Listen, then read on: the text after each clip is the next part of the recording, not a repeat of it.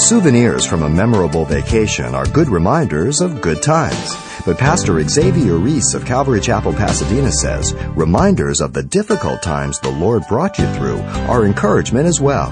Here he is with today's Simple Truths.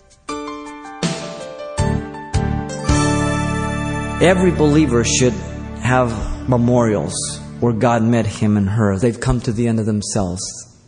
Don't repeat them and learn from them.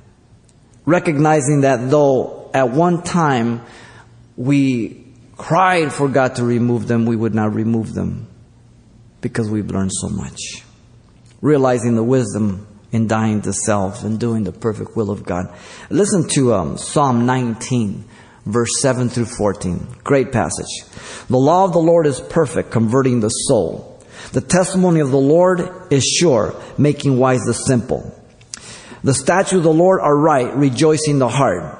The commandment of the Lord is pure, enlightening the eyes.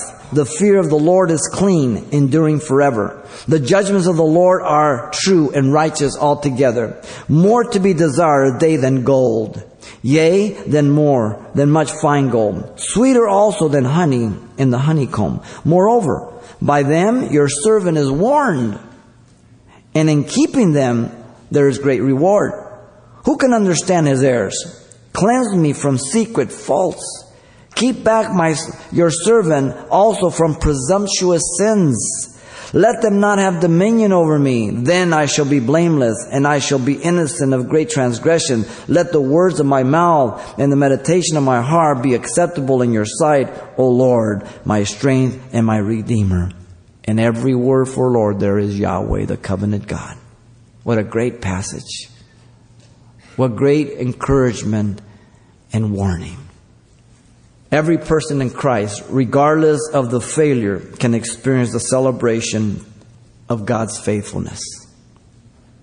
To be forgiven and restored in the fellowship with God, confessing our sins, 1 John 1:9, 1 John 2:1.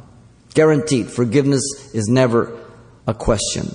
You're forgiven immediately when there's genuine repentance. To know that there is no condemnation of sins that have been confessed and forgiven because you're in Christ Jesus. So if you've confessed them, Jesus has forgiven them. There's no condemnation. But it doesn't mean there's no consequences. Condemnation means they're forgiven. You don't have to feel bad about it. But the consequences remain. Make a distinction between the two. And also to know that there is no sin that Christ cannot forgive, except the one you don't confess. But again, it doesn't mean there's no consequences.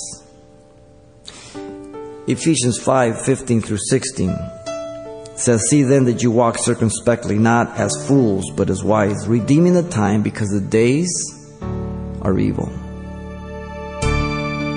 You've been listening to Simple Truths with Pastor Xavier Reese, a daily devotional of the enriching and precious truths found in God's Word. We're glad you joined us and want to mention that today's message, as always, is available on CD for anyone who gets in touch. To make your request, give us a call at 800-651-8352. That's 800-651-8352.